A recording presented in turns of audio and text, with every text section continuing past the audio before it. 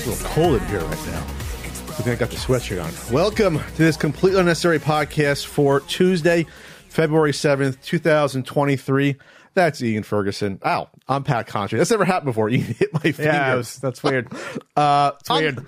On the show today, episode 349, we'll be talking about Joy-Con drift, a Billy Mitchell update. We'll be talking about certain writer later on and respond to them. We'll be going over rarity retro video game collecting in the modern era. It was a documentary that came out a year and a half ago that somehow flew past our radar for reasons we'll get into, maybe. And then also Patreon poll topic and voicemails. Ian, how was your Vegas trip? Was great, actually. We talked about a little bit on the exclusive. Yeah, I did. Vegas trip. I talk all about the mechanical ponies. I'm wearing my Konami shirt. I don't support actual horse racing, just the mechanical ponies. I believe this was sent to me by Evan Grill, so thank you very much for this magnificent t-shirt. But go to patreon.com. And he can hear all about the ponies. At patreon.com/CU podcast. We're pumping out the exclusive ones. We have one more, quote, regular episode to go after this at 350, but we'll still be having content for you all. We'll be having specials, catcher-uppers. We'll be doing voicemail specials. The voicemail will still be operational. We'll be doing We'll be doing one of our first specials near the end of March. That's around there, late March, early April. And then also Ian will have the ratings going on. We're still doing the hangouts. We're still keeping some fun stuff going. We're just shifting things a little bit here and there. We got some stuff in the mail we got to talk about too. Oh, real quick, Flea Market Madness 47 just came out. Christmas special. It's a Christmas edition. So I filmed it in December. Nice. So people are like, wow, it's actually edited near the time you filmed. They're like, yeah, that hasn't happened in several years. Absolutely. I stopped editing them just so people out there know, because I was working on the book so much, the first book. I basically was still shooting them because it's easy to shoot them, but editing, putting the time, I didn't have the energy back then to do that. We got a few things. First, this is from Eber. Eber sent me LCD One of Us NES game. Oh, I really would like to try that LSD. Yeah. Oh, you mean the game or the LSD itself? Well, I mean, I've already had It's the a LSD. post-apocalyptic adventure. It's on Kickstarter now by Eber Soto. It's a 2D top-down. You're tasked with finding out more about apocalyptic explosion. You trap your enemies by using an everlasting bubble. Take a look, Ian. Neat. So there you go. Free advertising for your Kickstarter, Eber. Thanks so much for that promo copy, I guess, early production copy there. Looks cool. Next, we have a card from... this is from Mark Thompson. Pat, love the Amico Christmas video. Who didn't? Here is a shirt I designed that I hope you enjoy. Exciting. Pleasure meeting you at PRGE this year, from Mark Thompson. And so, it's a medium. It's not a large. We take larges here, but that's okay. I can squeeze into it. Yes, you can. We have I cannot. Incredible Fiasco shirt in the font of the Television Amico. I pre-ordered a video game console, and all I got was this shirt. Thank you, Mark. That's funny. This might have to make it into the rotation for convention shirts, but that's a larger medium. That's like some mediums are a little bit smaller. You can do it. I Pat. can squeeze it. Show off your ripples. Intermittent fasting. That too. Salmon and fruit bowl. That's the secret. And then finally, this is from an artist, Wesley Diaz. I found your guys' YouTube channel a few years ago. I'd like to thank you for all the countless hours of entertainment as I often play in your podcast in the background as I do artwork or grind in RPGs. I've included my artwork inside as a token of appreciation. In the back wall of your show, I always see that one Cabbage Patch doll sitting there. I have a hunch you guys might like it. Hopefully, if you do, feel free to share it with the audience. I believe they would too. Thank you. So, this person has done a book in the style of Garbage Pail Kids called Day One Patch Kids. And it's like a modern Garbage Pail Kids, basically. That's funny. So it's almost like a coloring book. It's in black and white. It is, yeah. So that's great if you want to take a look at that. And then sent us, as well, some cards. I guess put together a card set. Oh, that's neat as heck. It's basically like a new, like I said, it's a new sort of thing. Banana Ken. Look at Banana Ken for Street Fighter. It's like video game themed, Ian. There's a whole Street Fighter one on here. There's a toasty one. Some of those are stickers too. Oh yeah. Well, Garbage Pail Kids were also stickers. On So the there cards. were stickers in there. Yeah. Sure. So anyway, so this is nice, and this we might have to get this done professionally and framed. Pat and Ian in the Garbage Pail Kids style. Look at that! Isn't that adorable? Isn't that adorable? That's funny. Let me show you. I like that. Isn't that the cutest thing you've ever seen in your life? How come we never thought of that? Terrifying. Before? Terrifying. That's cute. Come It on. is. Well, I mean, Garbage Pail Kids are supposed to be like. I like the style, but it's very, very close. I like our one little teeths, our one little tooth. Yes, I like that too. That's cute as Especially hell. because I got fucked up teeth. Oh, so do I. Thanks, Dad, for the bad teeth. Let me show this one more time. Isn't that adorable? It's like spot on. I love Yeah. that. Yeah. So, thank you so much, Wesley. I seriously, I feel we should get this like professionally painted and like framed. It's, Oh yeah, yeah. beautiful. Framed is yes, absolutely. so we got that going Are on. those the original pencils? Yes, this is the original. I love So I feel pencils. like getting that. We should probably get it scanned in. Yep. And have them complete it. Maybe, or I don't know how that works. Maybe Agreed. So we'll do that. Okay, so we'll do that. I put the backing board on it myself in the Nice. comic bag. Acid free. There you go. So we got that going on. What else is happening? Well, there's nothing left to show from the kind listeners. I had a funny experience with my brother this past weekend. Met your brother at the wedding. Very nice. He's a good dude. Stand up, solid. You don't tell me much about your brother. I don't hear much about him. He's kind of a private guy. Sure. But yeah, no, he's good. So he called me Thursday, or no, he texted me Thursday, and he was like, "Hey, give me a call tonight if you're not busy."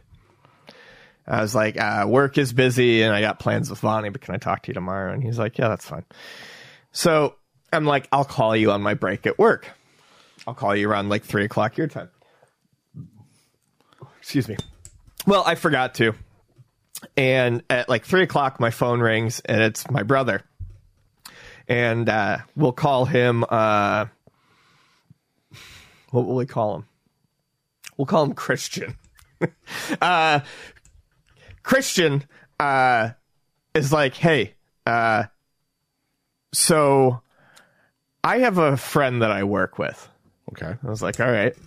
And he goes, "He's a big fan of the podcast."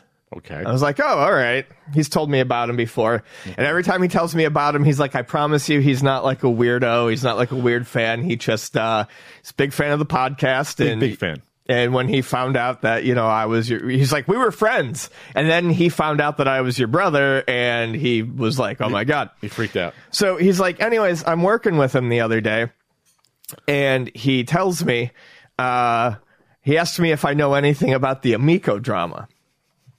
And he's like, I have no idea what this is. And he's like, "I feel like I'm a bad brother." He's like, "I don't listen to the podcast." And I was like, that's fine. I don't listen to the podcast either. He goes, "No, I have no idea what it is." So I guess the dude told him about, like, gave him the brief rundown. And he goes, "Ian, I fell down a rabbit hole last night." Your brother did. Yeah. Yeah. He's like, "I fell down the Amico rabbit hole and the drama." And I guess what he, I guess what the reason why his friend asked him if he had heard of the Amico drama was because I guess his friend had just seen our, like the video of us slapping back, basically. Which one? The one we did last. apology? The one we did last. Oh, you saw us go back against the Shills. Yeah, last week. Gotcha. Or 2 weeks ago. Gotcha. And so Tristan started with that, and he's like, "I watched Pat's Amico Christmas video. I watched the he's like, I watched you get really, really mad." He's like, which was crazy to see, is like, you, my brother, knowing that you don't ever really get like that, fired up. He's like, "I listened to the video from those guys." He's like, what were they? And my brother wasn't even like talking shit, because my brother's just like, he's a very chill kind of dude, and he's just like, what were they even doing? Those weren't jokes. They weren't telling jokes. He's like, "That's not a joke. Those aren't funny jokes." I was like, "Yeah." He's like, and then he says, "Pat tells jokes. I saw the video. I saw the Amico video, the Christmas video. He's like, Pat's funny. And I was like, well, you don't have to go that far. I love your brother. I was Ian. like, say things that Ian will never say. It's like, you don't have to go that far. He's like, but Pat's funny. Pat's telling jokes. He's like, and these guys, they're not telling jokes. He's like, that's just like bully behavior. They're talentless jerk-offs. And bully behavior is exactly it. You know, all of these people, all of these folks were the people that got made fun of in high school. And you can go two ways, because I was made fun of in high school. Lots of people are made fun of in high school. I was. And you go two ways. You either rise above it, or you spend the rest of your fucking life trying to be cool to those same kids. And then inflicting pain on other people. Right. You either realize that, you know, this is pointless and it's worthless, or you try so hard to become them. And oftentimes, it's not just people like the bullies in high school. It's like people try to appeal to the same age range. Like, that's what it is. Real quick, the response to our clapback video was... We don't need to talk about it. I'll just say, I thought some people would be a little disappointed in us or think that we were uncouth. It was almost universal acclaim, and people say, you guys deserve to do this. I feel we did a public service by doing it. That's all, Ian. I won't dwell on it. So anyways, back to my brother. So he's telling me about it, and I guess, what I'm finding out is, like, he's mostly went down a rabbit hole of the most recent stuff. Oh. And then he did read up on some of the Amico. Did you tell him we have a whole playlist of all our coverage? And I told him, you know, and he said he read up on some of the Amico stuff. Obviously, he knows about it and how it was a scam and how it started off and there was nothing ever done. But I asked him, I said, did part of your hole that you fell down involve the H-Bomber guy video? And he goes, no, it's like 2 hours long. I'm like, buddy, it's worth it. He texts me the next day. He's like, wow, that went places. And I was like, and my response was just, he lied about cribs, because they kept focusing on he lied about cribs. If you lie about cribs, you can lie about everything. So that was that. I just thought it was funny. My friend Brian, poker friend, local guy, you'd like him, pretty chill guy. He sent me, hey, Pat, did you see that NFT video, the one from Folding Ideas that came out last year, right when... Oh, yeah, I think we talked a little bit about it. It was great. You see, it's like 2 hour video. I skimmed it, but it was good. Right before the collapse, the collapse was starting to happen a little bit, but NFTs were garbage, and this video got seen by millions of people. Yes. And he said, oh, have you seen this? I said, yeah. I said, yeah, I have a comment on it. That got thumbed up because I said, this is an important video. So I said... we take for granted these people are casual people are not in the YouTube ecosystem. So I sent him the H-Bomber guy video featuring Tommy. I said, if you like a rabbit hole, watch this. Not telling him any relationship that we have with Tommy Tallarico or anything like that. Right. And I was like, watch this. And he watched it. And I said, you remember the line about gaming racists? He goes, yeah. I said, yeah, we were the targets of that. We were one of the gaming racists. Yeah, you did tell me. Okay, right. And like, he's like, what do you mean? And so it's like people, I guess, don't realize that, like, there's people doing or involved with these things. But, like, I had a conversation with my sister the past week on the phone where it somehow got brought up about Tommy Tallarico. Because she's saying, hey, what have you been up to? I brought up, Tommy Tallarico stuff and things like that. And it's falling apart. And I'm like, I said to her, this is a CEO of a multi-million-dollar company going after me and Ian. Like, this is insane. Like, to us, we're used to it, but it's fucking insane. CEO of a multi-million-dollar company. But yes. He's in charge of $17 million up to. Okay. Yeah, I mean, at one point in time, he was. They had millions of dollars they blew. I mean, so, like, we look back on our careers in the future, we're old, we can be proud of, like, the fact that we, contributed to people finding out about these grifting assholes. This is more of a 350 topic. We'll talk about, like, things we are kind of proud of and things we're not on the podcast. Oh, sure. That'd be a good Q&A. Good Q&A. What was I saying? Are you warm at all? I'm a little bit warm, but I think this is good for now, the sweatshirt. So didn't go back down the rabbit hole. I was going to say real quick, we don't think it's a rabbit hole because we've experienced it day by day, week by week. Oh, sure, but if someone has to catch up, they've got days and days and days. I went on Sean Baby's 1-900 Hot Dog podcast where he had to, like, spend a week and try to catch up. Right. And he did a decent job, but I had to fill him in on lots of important things because, like, we know it by heart, all the stuff that happens. This was an exclusive from IGN. Exclusive. They learned from multiple sources that Sony, Microsoft, and Nintendo would not be part of E3 this year. Nope. What a shock! Who could have saw this coming? I don't know, us who've called it for 5 years and everyone else. Everyone. I mean, I'd love to say we were unique seers in this instant, but we're not. Everyone's been saying it. And when they announced it last year that they were bringing it back with some fucking beautifully disgusting fluff words like the industry needs us now more than ever to bring gaming back together. No. And it's like, and here's the response from every major player in the industry who, like, I mean, what do you have there? You're going to fucking Ubisoft? Activision? Yeah, what's left? Blizzard? You said Blizzard, Activision, Ubisoft. Yeah, I mean, no one. EA? What are the other big AAAs that would probably come out and make it worth their time? Would they even be like, is this even worth our time anymore to do a panel? Because EA usually does their own presentation. Ubisoft does theirs, That shit's going to be dead. Man, what 10 years ago, it was still the talk of the town. I went to 3 E3 straight. I went to 11, 12, and 13. And it was like, you had to still go there. And then a few years later, you didn't have to go anymore after that. Man, thank you, Nintendo Directs, for basically opening up this Pandora's box of companies realizing, hey, we can just produce our own shit and just get it out to the masses directly. We don't need an intermediary that's going to take 6 figures of our money, basically, and us putting up tons of money and effort to train people to like show off these games to journalists. It's totally antiquated. Nintendo did a great job. Those ladies were all trained up at the booth. The last I went, they all knew their stuff. It was great. But like, that's time and money and effort to recruit, to train.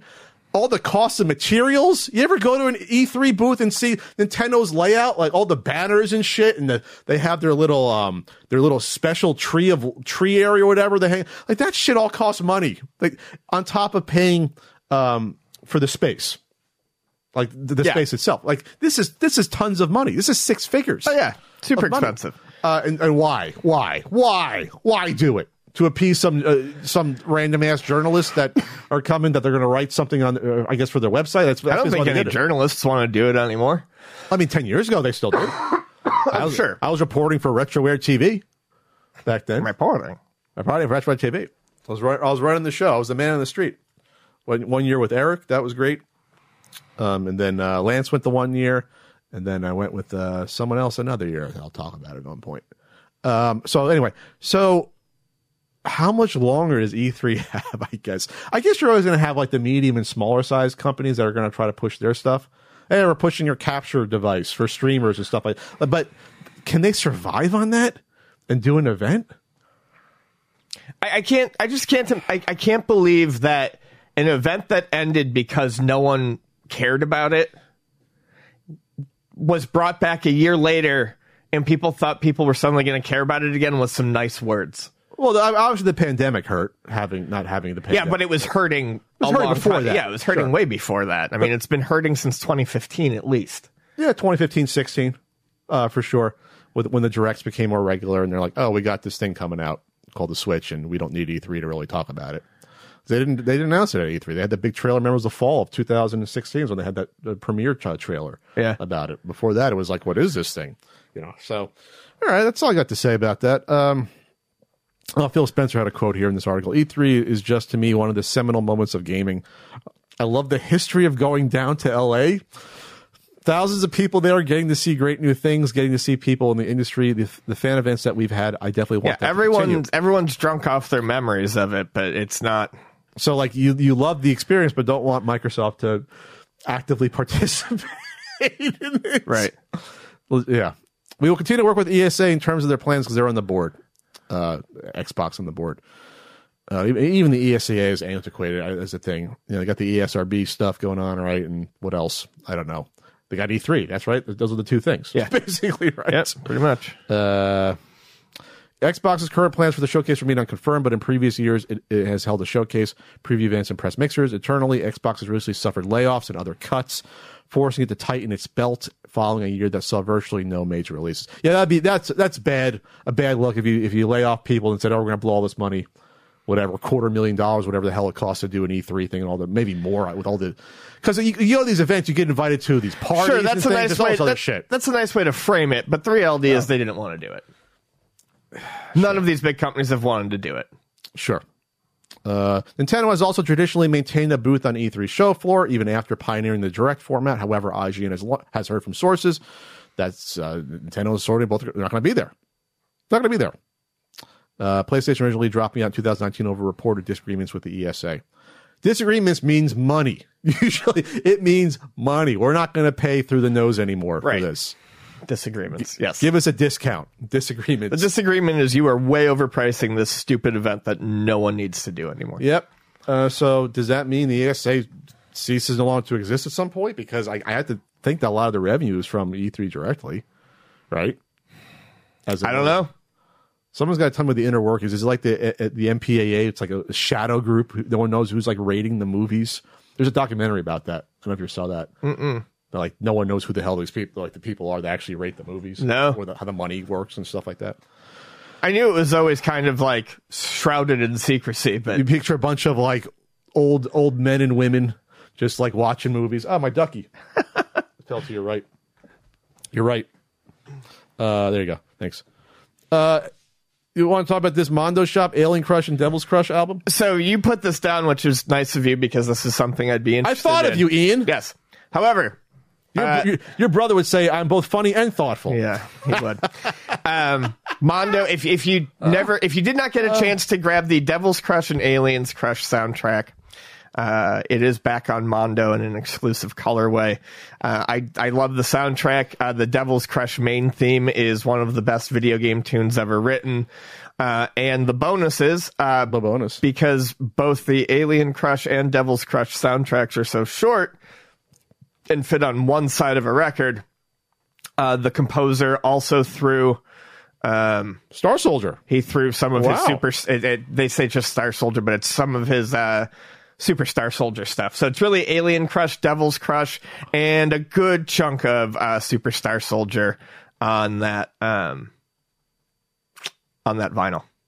So very nice. Yeah, there you go. Yeah. Should we point out that are these things licensed? I mean, yeah.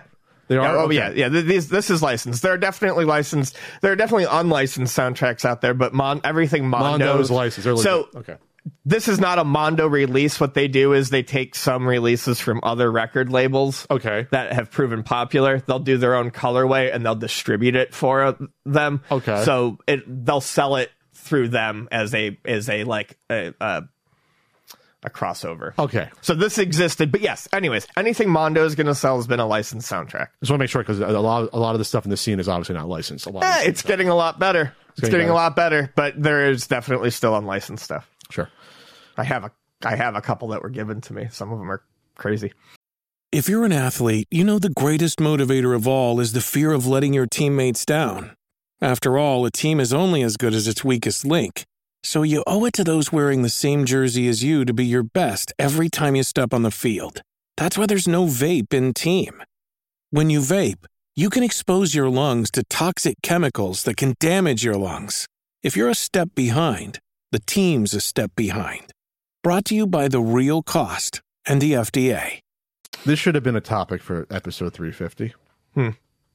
This DCU reboot. Oh, DCU reboot that I can't make.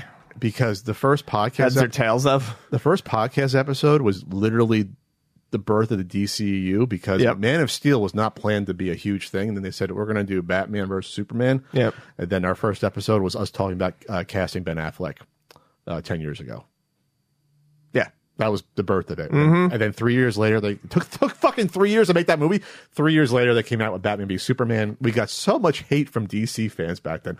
Like it was bad. Like people came at us. We kind of remember that. Like that was it was like full throated back then. It was kind of cute thinking about that. And now here we are, less than 10 years later from Man of Steel, 7 years into the DCU, 7 fucking years only, literally. And the whole thing has fallen apart and is now being rebooted into the DCU, which is a better name because it's MCU. I can't possibly spend a lot of time on this because I'm not interested. Because this could go on for a long, long time is what I'm saying. If we're not careful, this is a runaway topic. We'll do 8 minutes. So Supergirl, we're getting a Woman of Tomorrow movie. Well, we go in the order. What's like the movies first? That's that's the order that I've got here. Oh, so there's 2 movies remaining that are in the current DCU. They canceled Wonder Woman 3. Right. Henry Cavill was thrown out, unfortunately. Very saddened for him because he liked the role. Yep. The Rock tried to take over. Yep. And they said, who the fuck are you? Get out. Your movie underperformed, and you're not as bankable as you think you are, Rock. So that happened. So then they get James Gunn and his partner to come and try to fix this. However, Shazam 2 still is coming out in a month or two. That's on the docket. That's not in this new universe. They're not sure. Then Flash comes out, which is going to do a reboot, but we're not sure if it reboots everything. Okay? Follow me. Aquaman 2 is still scheduled to come out later in the year. They're not sure if that's going to be part of the DCU or not. Or if that's going to be just be the last vestige of the old DCU. Exactly. But Jason Momoa says he still wants to play Aquaman. But might want to play Lobo as well, which is a villain. So, this is where we're at. This is a fucking disaster. And I don't think, in my opinion, any fixing that they attempt to do is ever going to get this where they want it to be because of that. No, you just need to fucking scrap this shit. Raise it to the... I mean, I don't know why they always say they're going to do that, and then they try to fucking intertwine all... It's insane.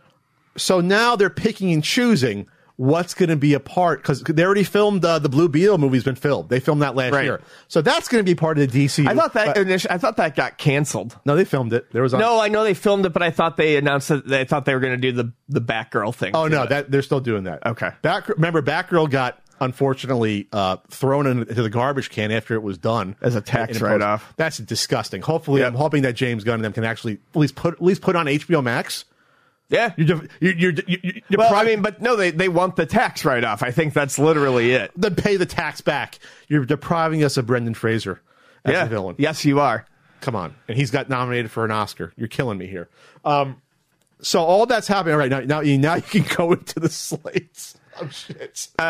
So where did I put it? We've got every movie, everything announced. Superman Legacy, which is going to be a reboot.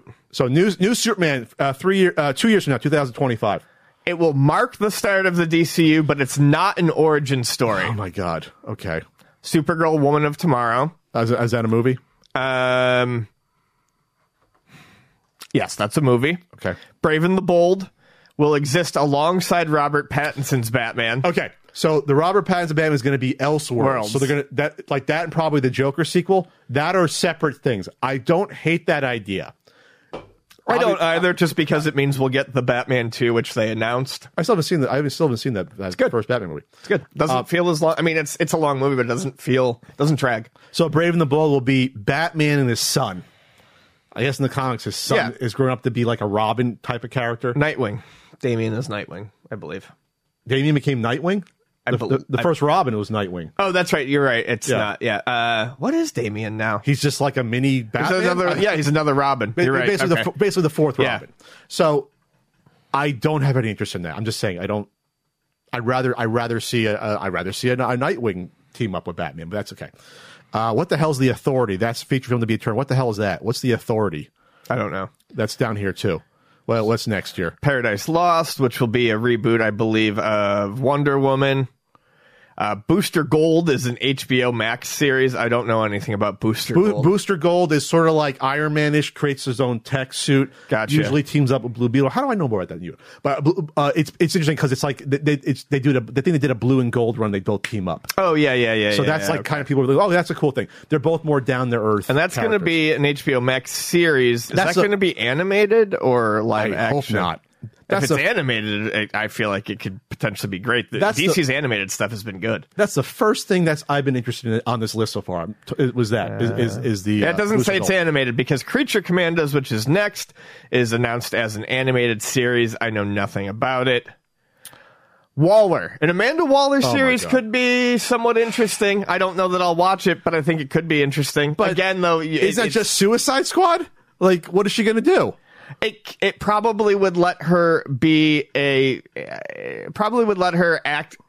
I think you would get Suicide Squad with a larger rotating cast of characters, I think is what it's likely going to be. A Suicide Squad type of series? Okay. I haven't seen Peacemaker. I heard it's good with Cena. I haven't seen that. Neither have I. Peacemaker's going to be in the DCU because that's obviously James Gunn running that. So he's like, right, that's going to be in there. What else we got? Lanterns. Lanterns. Okay. That's appealing to have rotating lanterns and things like that, because there's tons of Green Lanterns you can have. That's good. It's going to be Hal Jordan, John Stewart. Okay, everyone's going to love that then. You got the OG and you got the current one that everyone likes. That's fine. Swamp Thing. People like Swamp Thing. I never got into it. Morrison's Swamp Thing is great. It's described as a horror film that will mark the end of DCU's Chapter 1. Sure. Okay, here's the Authority. The Authority is kind of like Jack Nicholson and A Few Good Men, saying that they know that you want them on the wall, or at least they believe that. So I guess it's a bunch of authoritarian superheroes? Is that basically what it's going to be? Okay. I never heard of that. And then you have the Batman Part 2, which is Elseworlds. There's going to be a trilogy of that. There's a Penguin series based upon... I got to see this movie. Frank DVR'd it. I got to see that. Okay, so... And supposedly there's an article that came out that already the DC higher-ups are not happy with James Gunn being so outspoken on Twitter and in interviews, basically like criticizing what's happened before, and the people are still there in the company saying like, basically calling out Zack Snyder a bit and saying like, you know, you don't give one person the keys to all this and then sit back and which is true. Yes. But you got to be a little more political now that you're, you know, part of Warner Brothers and all that. Sure. But, so basically now we have then almost like nothing's going to happen next year then, because it starts in 2025. Yeah, it looks like nothing's happening. So when's Blue Beetle going to come out then? Because that's been done, I think. Blue Beetle movie. That's this year. Blue Beetle, according to this. Yeah, so, that would make sense. But that was part of the old guard, basically. So Blue Beetle comes out. I'm kind of shocked that... Oh, it's August. I'm kind of shocked that's going to be a movie. No one knows about Blue Beetle, really. That's going to be kind of a risky thing. Could be fun. No one knew about Shazam, and the first Shazam movie was good. Come on, people knew about Shazam. They had a series in the 70s that's older. As old as I mean, they knew, but I'm just like, it's not exactly recognizable. Ant-Man and the Wasp, I mean... Yeah, but Marvel has a better track record. Sure. Marvel, it's track where we always talk about Guardians of the Galaxy was a risk because no one knew who they were, but the marketing was great and things like that. We'll see about Blue Beetle. It's a kid from the Karate Kid series that does a good job. Kid, he's probably like 22 by this point. They're finally ending. Season 6 is going to be the last of season 6. Holy shit, of Karate Kid, the new one of Cobra Kai. I gave up after season 2. I think they could have done it in 4 years and then called it a shot. Because it's 6 years, these are supposed to be high schoolers. It's like, it's, you know what I mean? It's a syndrome of, come on, they're getting too old to be high schoolers, but 6 years is enough. They've retread enough of it. I thought 4 seasons they should have been done. But season 5 was like, what did they have left to say besides I got the old Karate Kid 3 villain, who was great, by the way. But at that point, there's like nothing left. There's nothing left. You know, as I'm watching it, it's like, I see where this is going. You know, this good kid's going to go bad and black. And I liked the first 2 seasons for what it did. But as soon as I saw like where they were going to drag it out, it's just... It's an old story, and it's been less and less Johnny. Johnny was like super heavily featured the first year or two, and he's just sort of been thrown to the back. And it's like he was what people got into was the concept of him, the villain, like seeing his side of the story, and like that's been sort of lost. Oh yeah, then I really would have no interest. He's more like sharing it more with LaRusso, and then everything. Like they're more 50-50 by season. I mean, they're kind of in season 2. All right, what else is going on here? GoldenEye came out on Xbox and Switch. There's been people talking about it, how the emulation isn't the same on both, and it's different. The control scheme on the Switch is a little wonky because it's different with the Joy-Cons versus N64 controller. So you have to like go into the Switch options to change the loadout of the buttons themselves and switch it. It just sounds like it's annoying as hell. Sure. It sounds like you have to like really use a Switch Pro controller or some sort of proprietary one. Carl Jobst got a hold of the N64 official re-release for Switch Online. He said it's trash, basically, because they use what I thought they probably did. He said that the thumbstick is more closer to like the replacement or like GameCube thing versus an N64. It doesn't feel the same. Right. So you can't play it the same at all. Right. So you would know, he's a speedrunner. He would know what it feels like. So I guess like you have to find a third-party solution that would work to play it versus the Joy-Cons. That's what it sounds like. So I got this. I should probably try it. And I think they said the online on Switch is a lot better. It's not locked at 30 frames per second, but it's not like the 4 frames a second. Oh, sure. But the whole point is the emulation is really bad. It's still on N64. Yeah. Nintendo has not put the money in to probably get it done correctly still. You know, it is done correctly, ultimatenintendo.com. Why is it done correctly, Ian? You tell them. It's your website. I got you there. You make money off the stuff we sell. I got you there. We got the CU Podcast T-shirts, the limited T-shirt. We got the CU Podcast enamel pin. We got my fat face on a pin in my hair. RBI baseball stickers. Someone bought 3 of them last week. Wow. What are they doing with 3 of them? I don't know, Ian. Keepsaking them. Keepsaking them. We got certain NES and Super Nintendo guidebooks behind me. I'm jealous of people doing their own books, but I got my own right there. And we got lots of other stuff going on. I'm on Twitch Wednesday. Twitch.tv/ContraCode. Ian will not be there this Wednesday. Unlikely. That's like an NBA injury. It's questionable. It's not out. He's questionable to return. You should do your prediction every week. He's questionable to be on part of the stream. NES app. Go get it. If you had it before and you hated it before or thought it was sloppy, version 3.0 of the NES app is out on Google Play Store. And it's so much nicer. You do have it? No. I'm going based on what people have told me. I can comp you a code, Ian. I know the guy doing it. All right, maybe I'll have to look that up. Speaking of Nintendo and Joy-Cons, what a segue. I'm on cameo.com/PatConfrey, but no one's really doing Cameo anymore. That seemed like Cameo had its day in the sun for a year, and like now people don't do it. I feel like it's played out, Cameo. I feel like that was probably a big thing during pandemic. When you couldn't deliver people regular gifts and stuff like that. Something to brighten someone's day. I was getting one a day for a while. And then, maybe it's also one of those things where, like, when you start it, you get a bunch of people who have wanted you to do that. Sure. Will do it. And then after that, I can't imagine there's an ongoing market for it. Sure.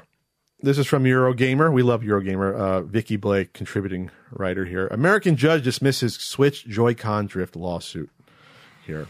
American judge has dismissed a lawsuit filed against Nintendo for its Joy-Con drift issues, saying the case cannot proceed because the owners agreed to Nintendo's end-user license agreement, EULA. That those EULAs. The click-through things. This is one of the things that's going to come up in the WADA lawsuit as well. The click agreements.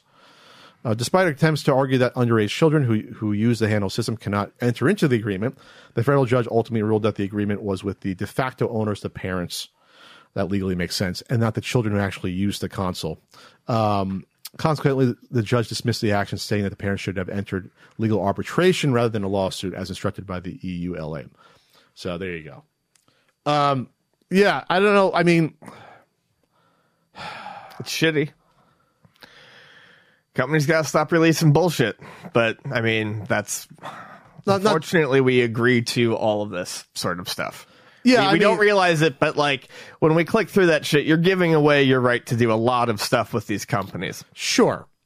Nintendo, to their credit, has tried to make right for the, fixing the Joy-Cons. You send them in, they replace them. Sure, but it was a bad problem. It's just like Microsoft tried to make right for the Red Ring of Death, but it was a disaster. Well, I wouldn't put that on the same scale, but yes, the Red Ring was disastrous. Yes. I mean, people's console fucking blowing up. But Ian got a lot of money out of that because he could fix... I did. It kept you in bonuses for years. I was good at it, and it did. It kept me in bonuses for years. I'd call Ian. Hey, Ian, how many you got? I got like 3 or 4 today. I got to fix. The most I ever fixed in a day was 12. Holy shit! And that literally, to do that in my work day, that required a constant.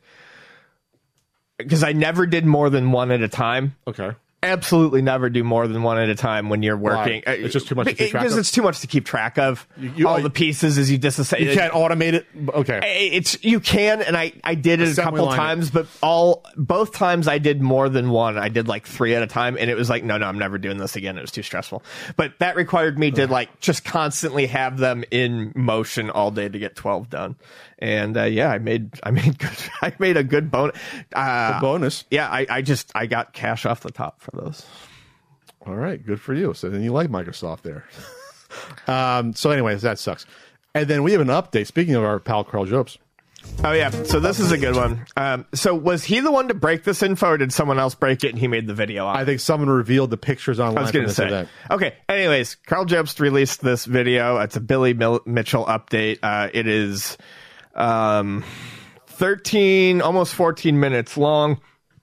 You can listen to the dreamy voice of Carl Jobst if you'd like and watch the whole thing. Dreamy, huh? However, the part that I want to focus in on, I think the part that is, the most important here is he's showing pictures from when Billy Mitchell set the Donkey Kong high score, the record. And what is important here is when you're looking at these pictures, and I'm honestly surprised no one's brought this forward sooner, the joystick on the Donkey Kong cabinet that he played on, and that's proven by the fact that it's got the camera pointing at it and the VCR on top of it, which is how they recorded it. And of course, that footage is mysteriously gone. Oh, it is. Oh, I didn't know that. Yeah. No one knows where that footage is. He's using an 8-way joystick. It's not an official. Yeah, it's not an official 4-way joystick. It's a taller red joystick, and it's not a 4-way.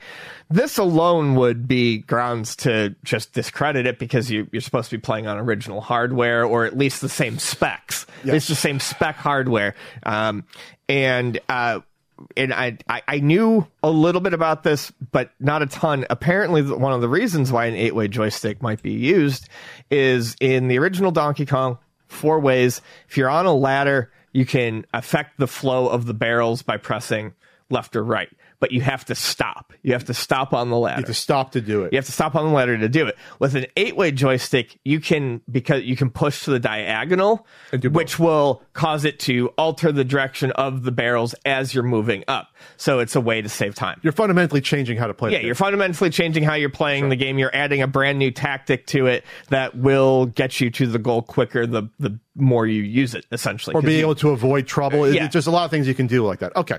So being that this score is one of the basis of this lawsuit, if this is entered into evidence, they'd be like, yeah, well, this is clear evidence that your score was bullshit. Yeah. That by the rules of Twin Galaxies, your score is disqualified. That's before you get into any other claims, like did he actually do the score at the event? Like you said, the footage has disappeared. All these affidavits, the affidavits that corroborates up the videos, like people are like, yeah, I remember him being at the event and someone saying he got the high score, but like, why is there, this is a smoking gun, where like even if he got the score, it has to be tossed. Right. I just think it's funny that I guess was that from 2018? When was that year that this event happened? That it takes this amount of time for photos to surface. Did Billy Mitchell not know that someone took photos of the cabinet at the event where this allegedly took place? This whole thing is a shit show in general. Yeah. Yes. It's insane. And then he still has a couple of lawsuits, 1 or 2, I forget, against Carl Gauguin in Australia. And like at some point, the money has to run out for these lawyers, hopefully. And at some point, like this has to come to an end. This old guard of middle-aged arcade players trying to grasp onto their legacy quote from the 80s. What bothers me so much is like to even get to this point where you could create this kind of drama, you have to be a pretty damn good video game player on your own. I'm sure Billy Mitchell plays video games pretty damn well. Like, if you just put him in front of a Donkey Kong machine, I'm sure he plays a mean fucking game of Donkey Kong. what was his name? Todd Rogers. Todd Rogers was clearly a good video game player. Sure. But then you get this far, and it's like, you're lacking so much in your life that this is clearly the most important thing.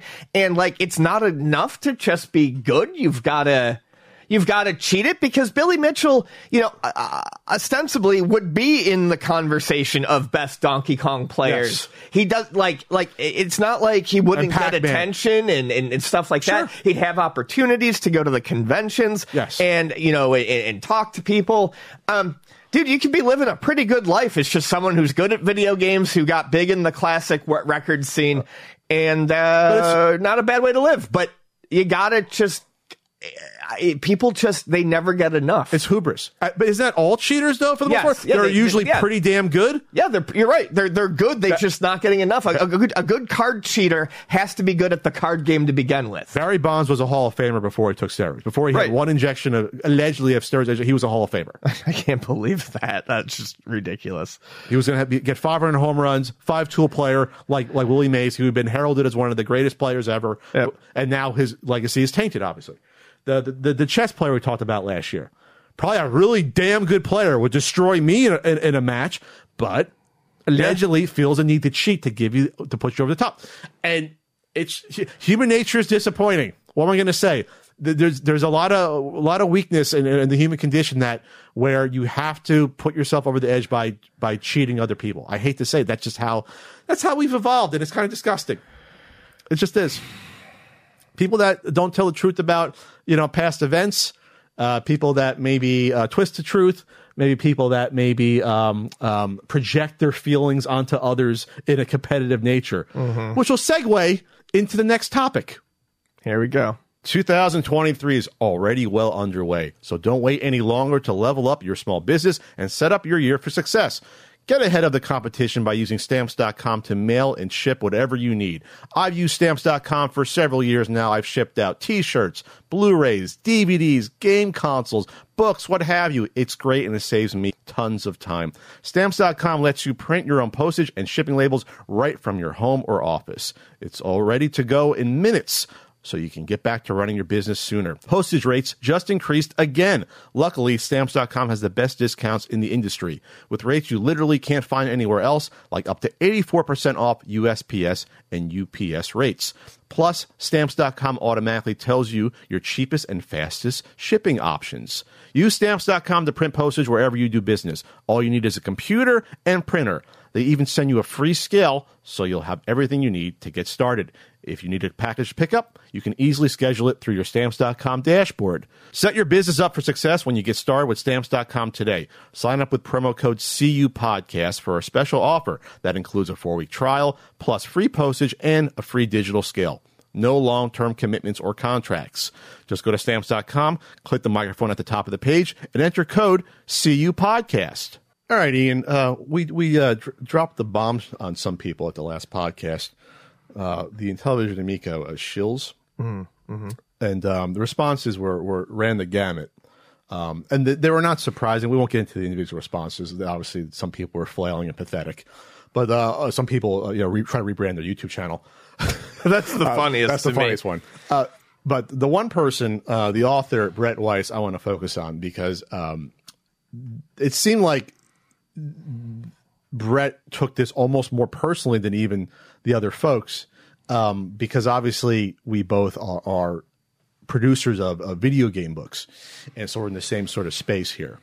And just want to address some of the things because Brett wrote a long blog post that recounted strangely almost every personal interaction we had ever had on the phone and in person, really, and Facebook interactions with screenshots. And so it's extremely long. It's very long. It's very weird.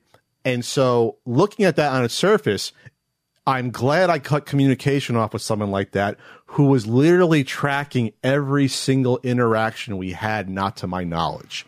You don't want to be involved with people like that because this is the potential result. If they're going to bring up direct messages and try to recount every single convention interaction ever had, I feel like my decision was good not to communicate with this person at some point. I feel like because anything I said could be used against me. And that's before we get into who this person associates. Yeah, it wasn't just like a mention. It was like, no. Yeah. Okay. Yeah, no. So I want to go through some of this, what Brett was upset about. But Brett was basically upset about that we lumped it in with the other shills. And on Facebook, he replied on Facebook, and I had a long response that was somehow deleted. I don't know if you can delete a response. Whatever. It's fine. But Brett claimed that he wasn't. Might be able to hide it or whatever. Sure, it was weird. But Brett claimed that he wasn't a shill because he didn't receive any money. And we went back and forth.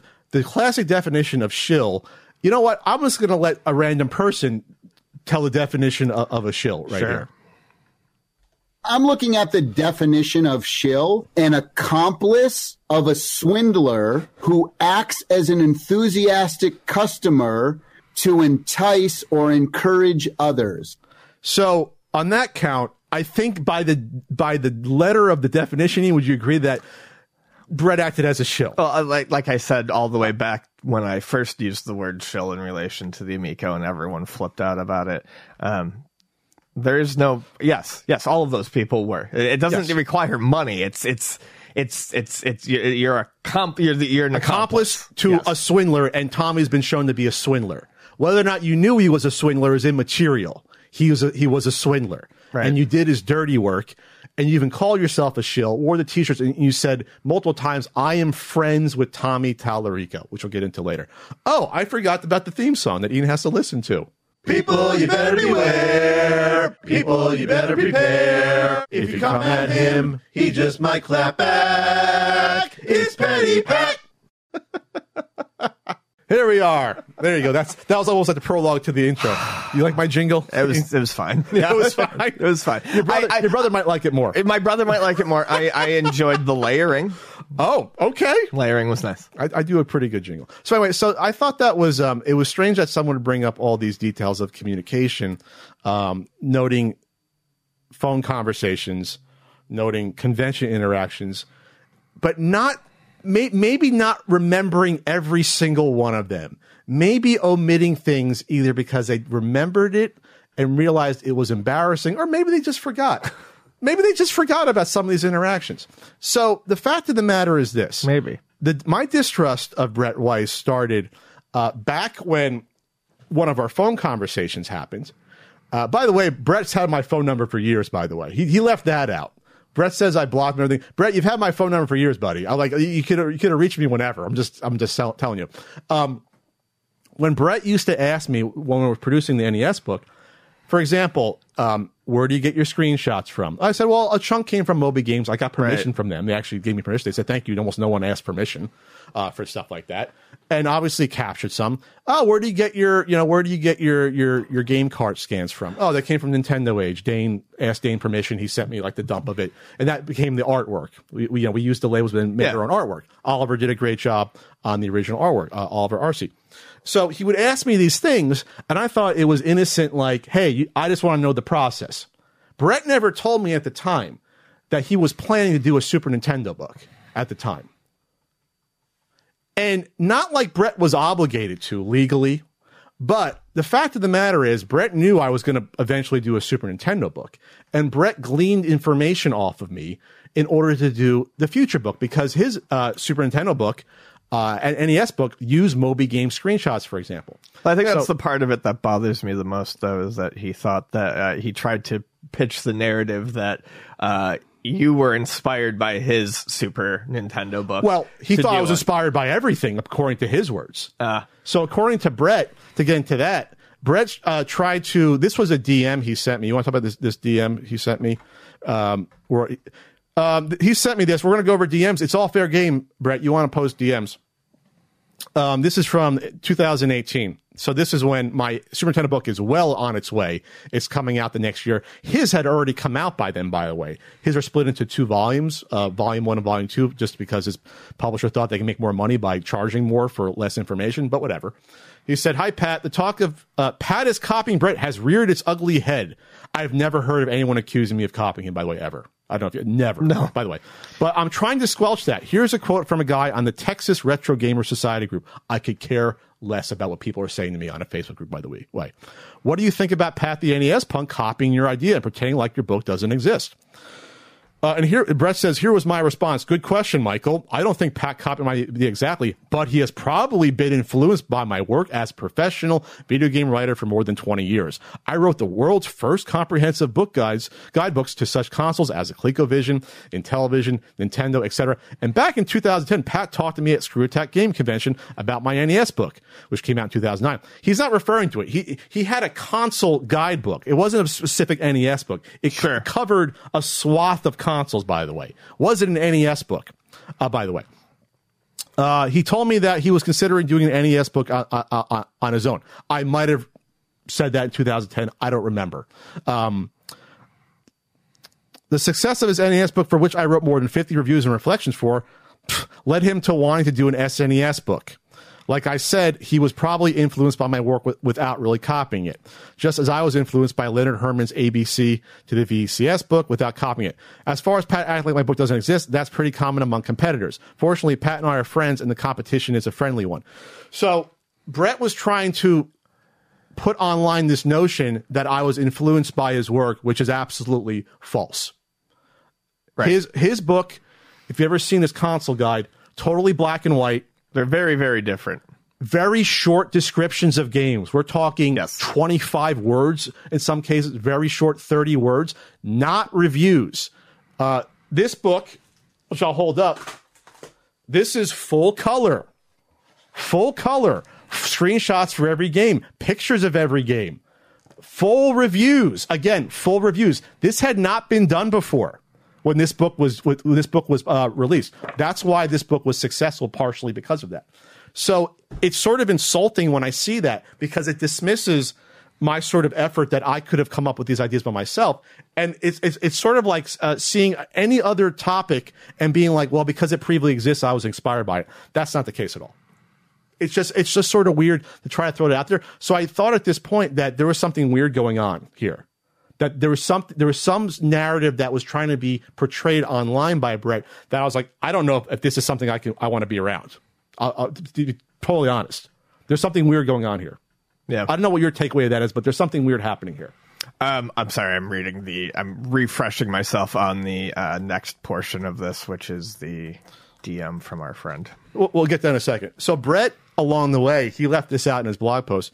Brett begged to be on my podcast twice. The Not So Common Podcast. Not So Common. Do you know the name of my podcast, Ian? The Not So Common Podcast. I didn't know if it was mostly common, not so common. There's a lot of words here. Yeah, so he begged twice, and he said, yeah, can I come on and talk about the books? And I said, well, Brett, that would be weird. I've opened up my audience, and I'm doing my own books. And unlike your books, Brett, I invest my own money into my books and tons of time in terms of, like, the N64. We don't have to be book enemies, but no one is going. Coke is not going to invite Pepsi over to give a speech at the Christmas party. But it's like, my books have a risk. Brett is paid up front, has a publisher. There's no risk involved at all for that stuff. So it doesn't make any sense. Then he said to me, Ian, well, I don't have to talk about the books. So then some people then would wonder, hey, Brett, you're on Pat's podcast, but why could you bring up the books? He'd say, oh, Pat wouldn't allow me to. So it's a lose-lose. Why the hell would I do that? Sure. It doesn't make any sense. That's just natural. That's not me being an asshole. No, that's pretty much human interaction. That's just how it works. It's like, if you want to do your book, good luck to you. I don't care. It's a separate product, like you said. But to spin this weird narrative in the writing that I was jealous of Brett doing a Super Nintendo book when I was planning my own. Well, it's weird because it's not like it would make sense if you've done a Nintendo book and it does well. The very obvious next step is you do a Super Nintendo book. The NES book. These ideas occur naturally in the wild. I had no idea how well the NES book would do. I launched the Kickstarter. Remember, it was the NES Marathon 2015, and it broke $20,000 in an hour. And I was like, hey, Ducky, this is something. So anyway, the jealousy thing is weird. And I wish Brett had done his research. And now I feel bad because Stop balancing the duck. I love the duck. Brett's argument is that I took out his writing only because of the Super Nintendo book. When we said in the podcast, his writing came out, part of it, before the first print. The second print, Brett, again, I'll repeat this, I had to go back into print because it sold out nearly immediately on Amazon Thanksgiving weekend. I do not remember any drama between you two when you pulled the first ones out. They were just rewritten because they weren't very good. Yes, and the second one. So this is why I didn't want to say the first time, because I feel bad for the two other authors who were also rewritten out of the third print, Brett. It wasn't just you, buddy. It wasn't just you. That kind of defeats your argument a little bit there. Lots of people got stuff. I mean, there's a lot of changes between. There was a lot of changes, and people. I saw someone say something really dumb about, well, why didn't you recall the first print of the book? You don't recall books. People that's not how books do that. Work. That's not how. This isn't a toaster oven with bad wiring that burns your house down. This isn't an airbag that can decapitate you. That's just fucking silly and dumb. I'll just say that to the person who said that. And I know who said that, by the way. It's kind of weird that I have to go through this now because of this weird narrative he's trying to paint me to be being some sort of evil businessman, where to me, I'm just protecting you, Brett, because I never said publicly, I rewrote your shit. I never said that in all these years. Never said that. I did to say, yes, for the third print run, we rewrote about 60, which included yours and other writers as well. Sorry, Brett. That's the way it works. You were paid for everything. You were paid for writing that never ended up in the fucking book. Again, to repeat that. And so he brought up the fact that I said that he didn't like the fact that I took shots at him for not paying his writers. He calls them just contributors, even though they write a majority of his books. I have his book I bought used because there are a ton of used ones online. I wonder why. This is the NES Omnibus Volume 1 because they're broken up into two books. Here you go, advertising for your book, Brett. For example, look at Jaws. This is totally random. This is Jaws, Ian. Brett's writing is here. 1.5 columns. Then he has 2 columns of quotes. Insider insights. This was a non-paid contributor writing an entire page, writing 3 or 4 times what Brett wrote for his review. They wrote your book, Brett. You don't have a book without them. That's why it's kind of insulting you didn't pay them. Yes. Yes. I find that very insulting. It's not like they contributed 20% to your book, 15%, and it's, oh, cool, I want to see my book in Barnes & Noble. You wrote in your blog. You don't have books without your contributors. I don't either, Brett. The point is, I pay my writers. I show them the proper respect when it comes to this. That bothers me as a writer. It should bother you too. And if your argument is going to be that your publisher doesn't want to pay them, don't do your fucking book then. Or do a book without your contributors. I'm sorry I'm cursing. Do some work on it. Put more work in when it comes to that. So here's the weird thing, Ian. We both have a friend, Antoinette. Yes, we do. Antoinette actually contributed to the Super Nintendo omnibus that Brett did. I was fine. Oh, cool. You want to write? That's fine. I ribbed her a little bit. Antoinette's a great artist. She's been a friend for several years. Super good artist. Very nice. Always takes care of us at conventions. Yeah, she's a peach. She's team sushi. We'll go to sushi buffets. So she told me, but way before this event happened that Ian was witness to, that the contributors, the writers of your book. I can't recall if I was witness to this. I always was thinking, I think I might have been thinking about the Portland thing. Which you can bring up later. But the writers weren't even given digital copies of the book originally before it came out. Yeah, That's even digital. Not digital. But they also, Brett, which you didn't put in your little blog post, they didn't get physical copies of the book. You couldn't put out for a physical copy of a book a $40 or $80 because it's 2 different books. You couldn't do that. You couldn't ask your publisher to do that. And again, if you say it costs money, then don't use contributors that aren't paid. That's an ethical thing to me. That bothers me. Yeah. That's bothersome. You're making money off of their work, yet you can't provide a physical copy of the book. And instead, you basically say books are expensive, guys. You want to say what you want to run down her thread, our friend Antoinette? I mean, so basically, do you want to read if you want to read the whole thing? I'll read it. Okay. Antoinette found out about the blog post that Brett did against me, and she was not happy. No. Because she has her own personal experiences with Brett at conventions. And so she wrote this. It's a good read. Story time about the time I wrote for a retro video game omnibus by a person who I will not name directly, but for reference, the name rhymes with Wet Rice, which is brilliant. I know Wet Rice through the retro game scene, not a friend, but a familiar face and someone that travels in the same circles within the scene. I met Wet many times. This is important later. Anyway, Wet Rice was beginning work on his next set of books and put an open call out on Facebook for writers. This was a no-pay gig, but it was for a friend of friends, so I figured why not? So I reached out to Wet, and he supplied the list of games still available to write a blurb on. These were not reviews as much as they were little slice of life experiences with these games. A little weird for a reference omnibus, but I appreciated the different approach to the subject. I wrote a couple of blurbs, I think for Race Driving and Timon and Pumbaa's Jungle Games, sent them off, made some requested revisions, and didn't think much more of it. And while after writing, I received the message that no writers would receive comp copies of the book, free copies. Again, a little weird, but whatever. Other writers pretty quickly became upset about this, and the response went from Wet essentially boiled down to, you should just be excited your writing is in a book being at Barnes & Noble, and simultaneously, books are expensive to make, guys.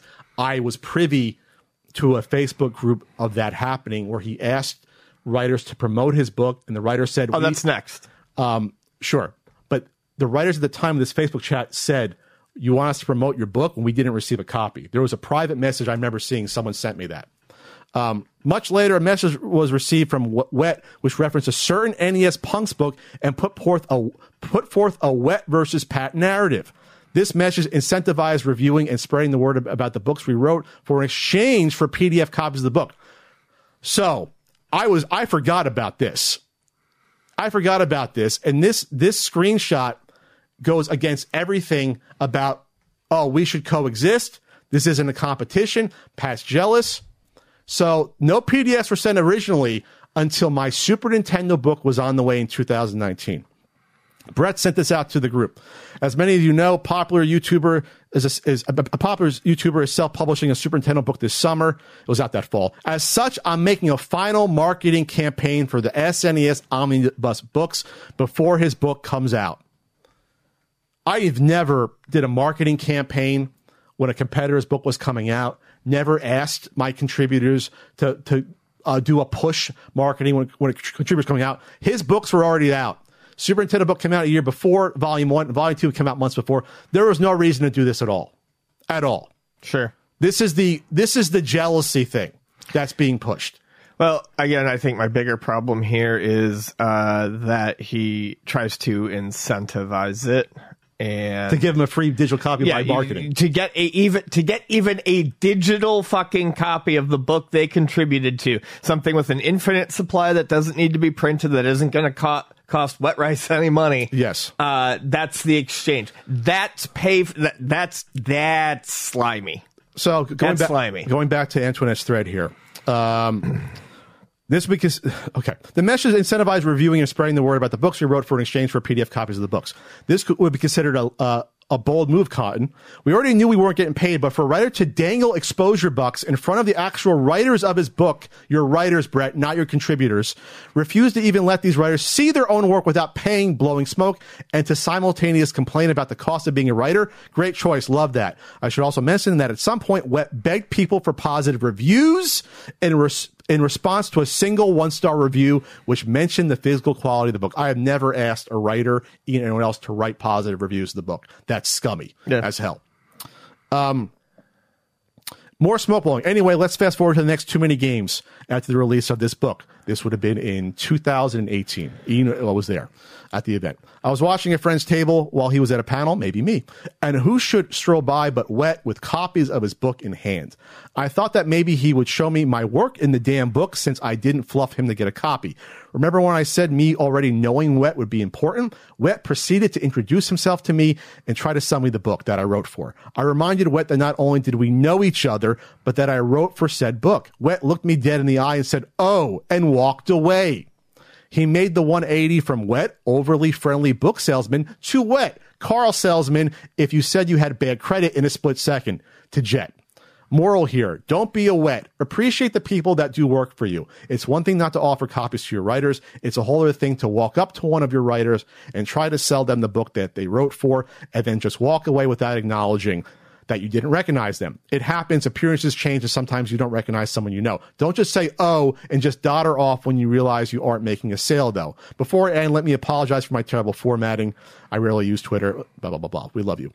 Also, let me be clear. When I say be appreciative, a sincere thank you can suffice. What did thank people for the work via Facebook message. However, this thank you was undermined by the request for positive reviews and free advertising in the same message as this. Thank you.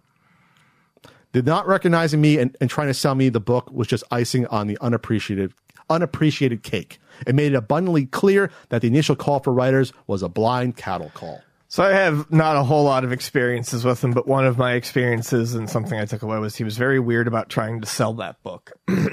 Because I was at a Portland Retro Gaming.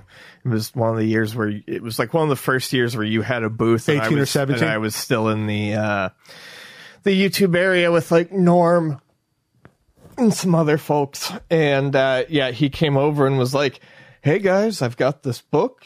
Do you want to buy this book? It's a guidebook." And I'm like, "No." And then he's like, "Norm, you want to buy this book?" It was just real like door-to-door salesman stuff. It was very just strange. Not caring who you were. You're both friends of mine. It would be really fucking weird. Yeah, it was strange. It was very strange. So, and he was aware of who we were. He said our names, but it didn't cross his mind. It just, like I said, it's a weird way to sell something. It would be like if you grabbed your DVDs and went around and started begging people to buy your DVDs. Sure. I mean, I try to wholesale my book at events, but that's a wholesale. I don't go door to door to sell my the individual copies, but to dealers, I do that. Well, sure. We're not dealers. Yes. I try to say, "Hey, you want to buy 10 of my books, 12 of them for your store." Anyway, so just a couple more things. I won't get into the really weird, embarrassing story where he embarrassed himself in front of one of my big YouTube friends at an event trying to sell the book. I'll leave that be, Brett. I'm going to show you a little bit of mercy, but I can bring it up if need be. I'm not firing off all my bullets right now. So the other thing I want to talk about is this. This is more of a human interaction condition thing. It's a little warm in here, by the way. When you associate with people that attack other people, how do you think we're going to respond? Brett has said numerous times publicly he's friends with Tommy Tallarico, a man who has come after us, tried to hurt us professionally, made fun of Ian's medical conditions, made fun of our personal appearances. And for you to think that you can just be friendly to us, like none of that matters, I'm sorry, maybe I'm a lesser person for that. It's hard for me to look past those things. It's hard for me for you to think it's okay to associate with someone who's now a known swindler, which makes you a shill. It's harder and harder for me to let these things go because this affects us. It might be like, well, who cares what Tommy Tallarico says? But it's insulting to try to swallow that, at least to me. I don't know about you. Sure. It gets insulting. Yeah, it does. It's tough. It's tough to take you seriously if you're regularly chatting. Having someone as an acquaintance that you maybe say hi to every once in a while, whatever. But, I mean, you were best buds with Tommy. Yeah, you're best buds. And you know what, Ian? It's getting warm here. I should probably take. You think I should take this off? You should take it off. Oh man! I even turn the heat off here. Let me just stretch a little bit for everyone here. Brett, buddy, you're friends with Jeff Tarzia, Smash JT. You did a video with him. I know you two talk. And you did a video with him after he publicly called me a fraud and called us CU Fraudcast. Oh, his video attacking Ian's medical issues would come a little bit later. So the point is this, Brett, and for everyone else out there, watch who the hell you associate with. We're not going to be cool, at least me. I'm not going to be cool with you if you're friends with someone that attacks us. That's just not how this is going to go. No, that would be stupid. And if you don't understand that, you're going to have to take some social interaction training course. It's disgusting. It's disappointing that I have to make these things clear to people. Don't associate with scumbags that attack us. I mean, that's kind of like the number one rule in life is just don't associate with scumbags. Yes. There are too many people. This is what it comes down to, I think. And it's the case with Brett. Too many people look at my enemies. Too many people think my enemies' enemies are my friends. Sure. And that gets you into horrible situations. Because just because you got one rallying point doesn't mean that, everyone's a good person or you can't do that. And that's literally, I think, how so much of that group of people kind of congealed. Sure. Is because it's a my enemies' enemies are my friends sort of thing. And yeah. That's it. Watch who you're friends with. Watch who you associate with. One more thing. I almost forgot. This was brought to my attention in a great YouTube review. Oh. A great YouTube review. I want to get the name of the channel right. It's Jonathan. Is it VG Maps on YouTube? Yes. VG Maps on YouTube. Jonathan reviewed every NES book on the market. There's like 3 or 4. Guess which one won his best of show? Take a guess. Wasn't this one, by the way. But he pointed out an error in here, which is hysterical because it kind of goes to show some of the care that goes into this stuff. But also something that I should have been probably apologized for happening. If you look at it's not a review, the write-up of Blackjack, I'll have to do an inset. Ian, you want to look at what's on the left side of that page of Blackjack there? Is it box art or something? Oh, yeah, that's the box art of Blackjack from your video on Blackjack with your face on the box. My face is in a competitor's NES book. I did this Photoshop job for Casino Calamity, which came out early 2010, where I reviewed all the casino games with my pal AJ. Brett knew about this at that point. Brett never reached out, never apologized to me. So was this a rib at me? Was this an honest mistake? Was this malicious? Either way, I feel like I should have been contacted and be like, hey, I feel like it was. I mean, honestly, I feel like it was just they grabbed the wrong box art and were lazy and didn't recognize it. Either way, I think an apology should be in order. A little bit. I don't even know if it's an apology. I just feel like an acknowledgement. My stupid face is in your book forever, Brett. I just think it's funny as hell. I mean, honestly, if I really wanted to, I can make a thing of this. Because it's like you're using my likeness without my permission, but like it's an honest error. But like I don't know if you're going to do a second print run of these to get my face out of there. But that speaks to what the quality right there. That's all. It's fucking silly. My stupid fucking face in the book. When I found out, I laughed for like a minute and a half. Oh yeah, no, I thought it was hilarious. Antoinette laughed forever. I thought it was hilarious. She's still laughing to this day. People, you better beware. People, you better prepare. If you come at him, he just might clap back. It's Petty Pat. Ian, I've been involved in a past video game collecting documentary that came out. It was bits of yesterday. It came out like 5 years ago. Came out before the pandemic. Didn't think much of it at the time. I was exhausted when I filmed for it. I remember I was at Retropalooza, and I was exhausted from 2016. That's when I did my 10 conventions in 12 weeks to sell the book thing. You remember me? I was miserable. Oh yeah, you were absolutely. It was a bad time for both of us. Ian had his bad stuff happening medically. Yep. I was miserable from running around selling books and constantly traveling. So that came out. I was like, this is fine. It's harmless. It's fine. It shows off people's collections. You talk about some rare games. It's fine.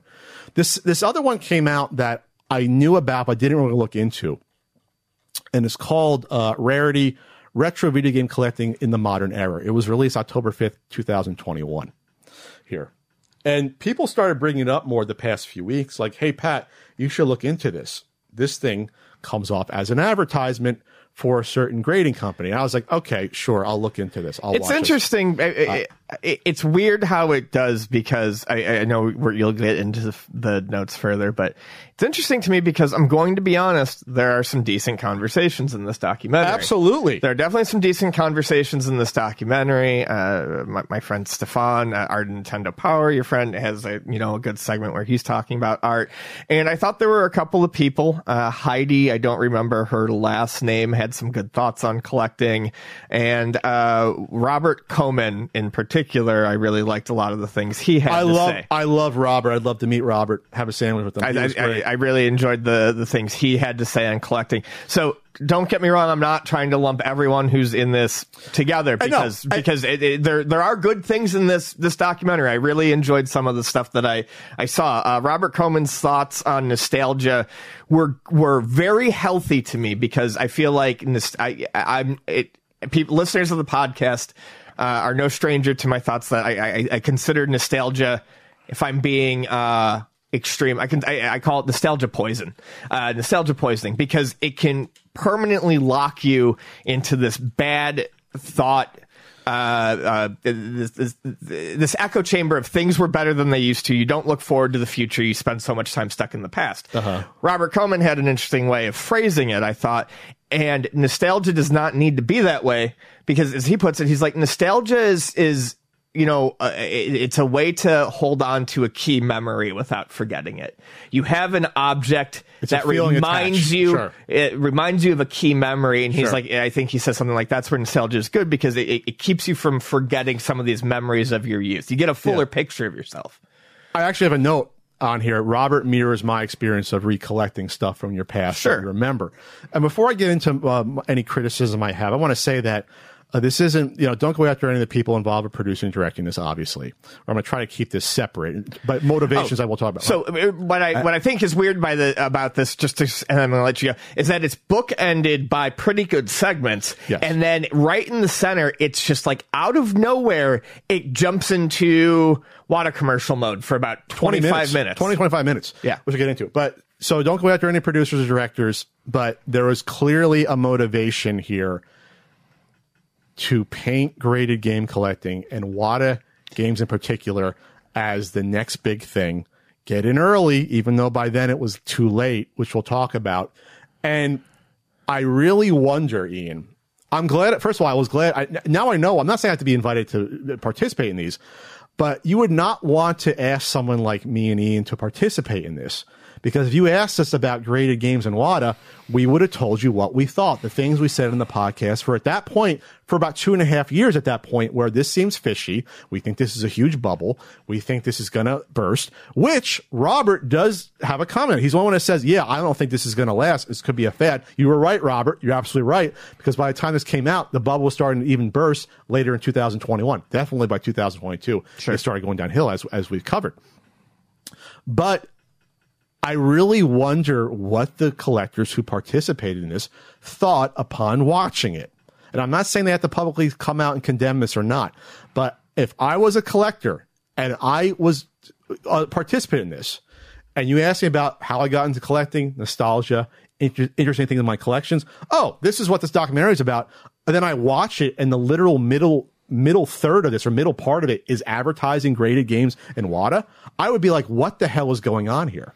It would not have seemed so much like an advertisement if there was anyone looking at both sides or more than one company, but the brief mention of VGC, and granted, I know people don't like VGC, but it was like, let's trash VGC. Yes. Let's trash VGC, then went into the dentist segment about, collecting, and everything he has is WADA, and then it literally goes into a WADA segment talking about WADA games. So yeah, VGA, Video Game Grading Authority. VGA, sorry. Yeah. So there was literally a whole minute about, this is why VGA sucks. This is why you should grade with WADA games instead. And at that point, I'm like, what the hell is going on? That's here? out and out advertisement. It was an advertisement. Yeah. The director, to his credit, admits that I've gotten into, at the beginning, he talks about it, then later on, I've gotten into Genesis collecting, then graded Genesis games he shows, and he has them in cases. And I'm like, what the hell is happening here? I'm not saying the director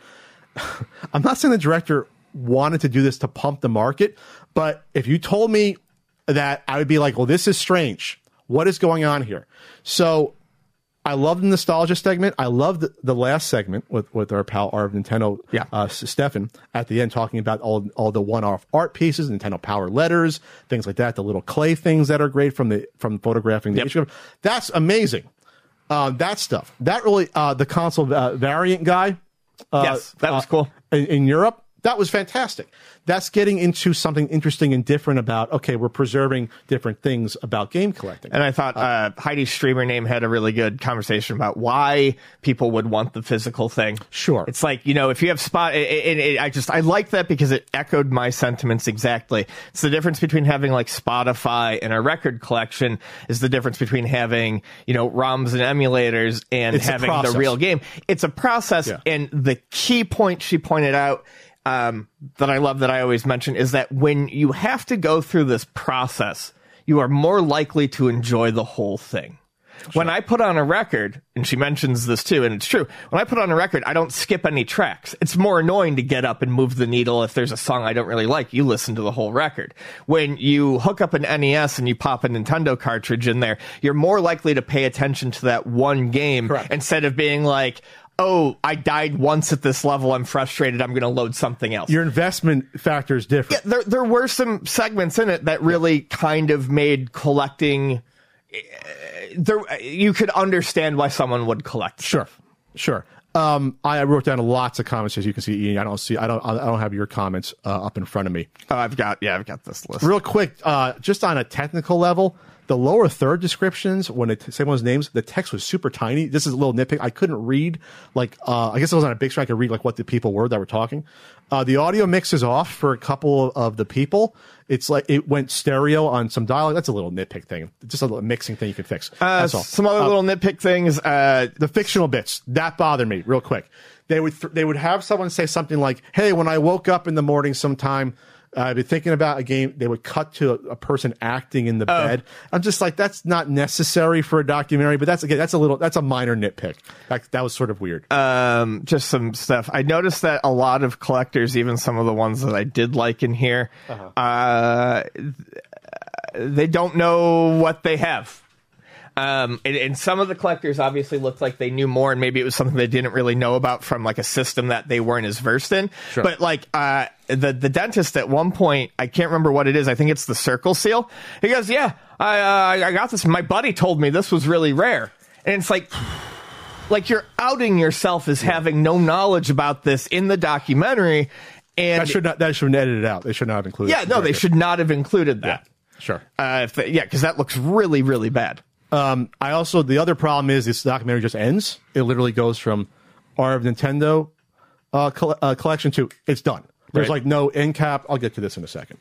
But I want to focus in on that bad part of the film because this mars the entire film, obviously. It's a walking advertisement for it. So it talks about Dennis Kahn, the founder of Wata Games, how he was a collector since he was a little kid. He found the stay events in the wild. They showed a VHS. Like someone took a home video of him saying, "Hey, I found all these games. I could sell these all for $7,000 or $8,000." And when I see that, it's like when I found stuff in the wild, Ian, my first thought wasn't like, I can sell this and this is the amount. Sure, it's right. just this stuff is going in my collection now. Right, yeah. I never called Ian at the swap meet. Hey, Ian, I found a bag of games of TurboGrafx games. I can sell this all for several $100s. So it was super weird and it sort of told on itself there.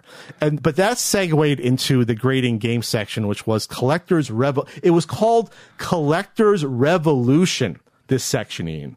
Revolution. Did you pick up on that? I think I missed that. I'll be honest with you. But isn't that kind of you're sort of painting a brush on about this is the next big thing, revolution? Sure. Yes. So there's some weird quotes in here. They did admit Wata has control of the market due to relationship with Heritage Auctions. So that was the only time in that section where they really hit upon the relationship between the people involved, the players, like Jim Halpern that owns Heritage Auctions. And wow, why do you think they have a relationship with Wata even before they were established? It's a blink and you miss it. It's a blink and you miss it. This quote bothered me from NES Complex. Chris, this is nothing personal.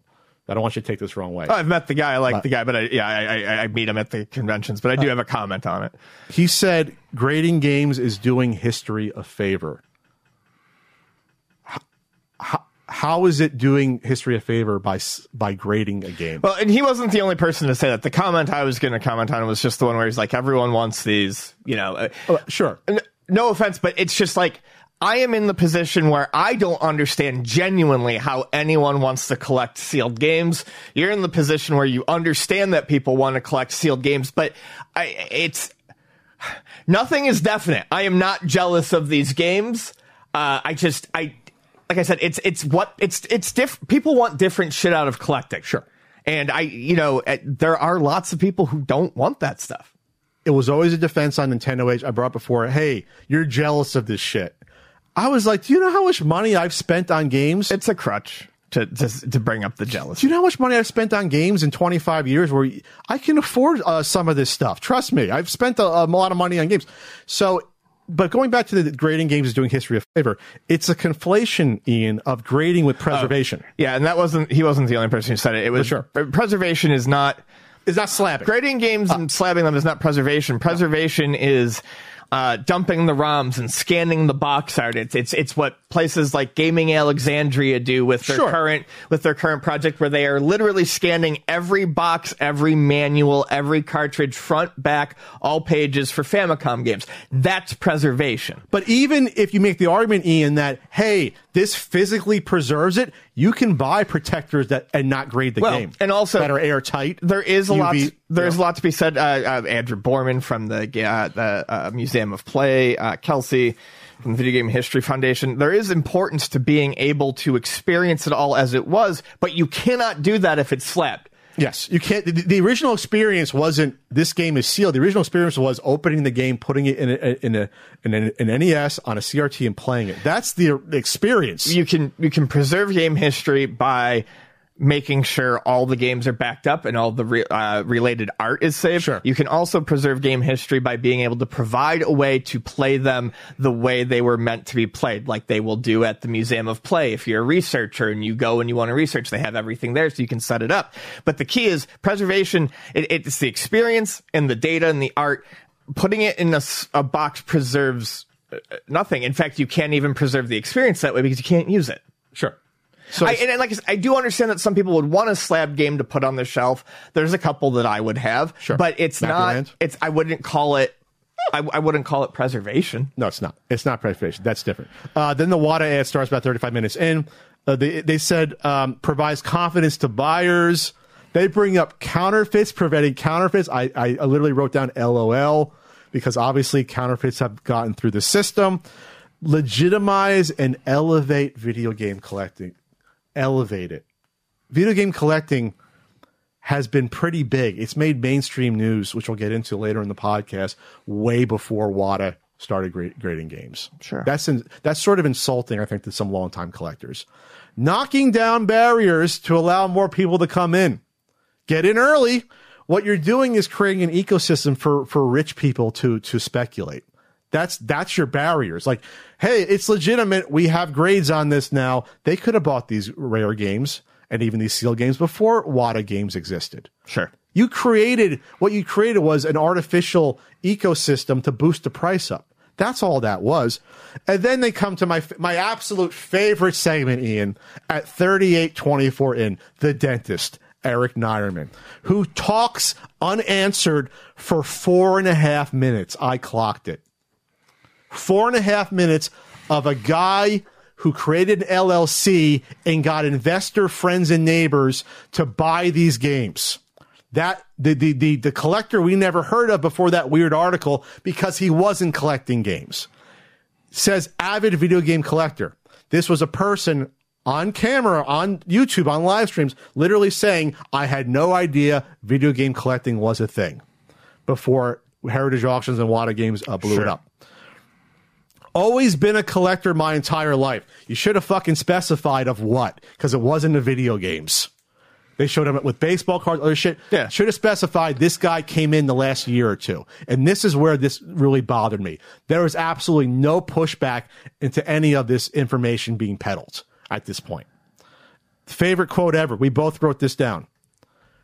The seal provides organic rarity.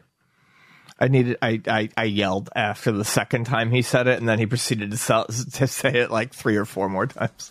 Organic rarity. Is there such a fucking thing as organic rarity? What the hell are we talking about here? What the hell? It talks about how he's turned down offers for hundreds of thousands of dollars. No verification of that stuff actually happening. But saying, hey, yeah, I spent $100,000. I turned down $500,000. Sure, why not? We'll take your word for it. Pump up your own market, Eric. Go ahead. Sure. Pump up the volume. That's fine. Pump up the volume. He says, I prefer WATA grading over VGA. Straight up advertisement at that point. Why wasn't someone from VGA contacted to be like, hey, we thought we did a cool thing. It didn't exist back in the late 2000s, 2010. If you're going to talk about collecting and rarity in graded video games, you got to have all the players. All the players. VGA was the OG for like 9-10 years. And at that point in time, I think it was probably already announced that CGC was going to get involved. Like getting a blurb from all these people, absolutely would have been. It actually would have made it a more interesting documentary too, because I'd like to know what all 3 of them think the future is of this, and what their strategies were and how they viewed things. That would be I honestly, as every day that goes by, video game collecting grows more and more tiresome. Like the big collections and stuff to deal with. It's not like super fun for me. I wasn't looking forward to this going in, not because of I didn't really know anything going in. It's not really I know about collecting. It's not what I needed to be educated on, but that would have been an interesting thing. I would have found that interesting. Maybe how, like, for example, like CGC has been in comics rating for decades, how they apply that knowledge over. They're not a startup like WATA was. Give me a little info on what each of these grading companies thinks and what they're doing. WATA speaks to me as a collector. I almost threw up when I heard that quote from Eric. They speak to you as a collector. And then the mantra, this is in quotes, mantra of jealousy. That games are meant to be played. Mantra of jealousy. I love it. I fucking love it. And then what you talked about before, right after that, was NES Complex saying that the truth is every gamer wants them. People that are serious collectors wish they can get them. There was some. I disagree wholeheartedly. There is some jealousy. I know that I have it. Chris, I'm not judging you if you're jealous of people having sealed games. We don't have that same jealousy. We don't. I don't know how I can convince you of that. Well, I can never convince someone that there's no reason. Whatever. Then there's 6 minutes straight about Dennis Kahn to paint him as a nice guy, and. This was on the tail end. This was like it was weird because this documentary came out a month after Carl's video. It was roughly a month after Carl's video. Just crazy, just thinking about The timing? the timing and how long it's been. So I don't know what was inserted, but you had one guy in the hat bring up a death threat against Dennis Kahn. And this is what I'm going to say about bringing up death threats like that. And this is why you don't do it. There's two reasons you don't do it. One, you don't want to legitimize like assholes acting on the fringe by acknowledging them. That's what experts say, never to acknowledge the shit that happens.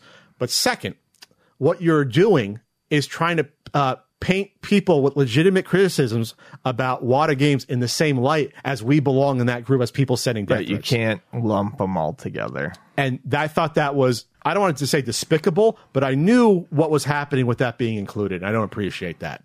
I really don't appreciate things like that being included. So it was literally 6 minutes of Dennis walking through his stuff.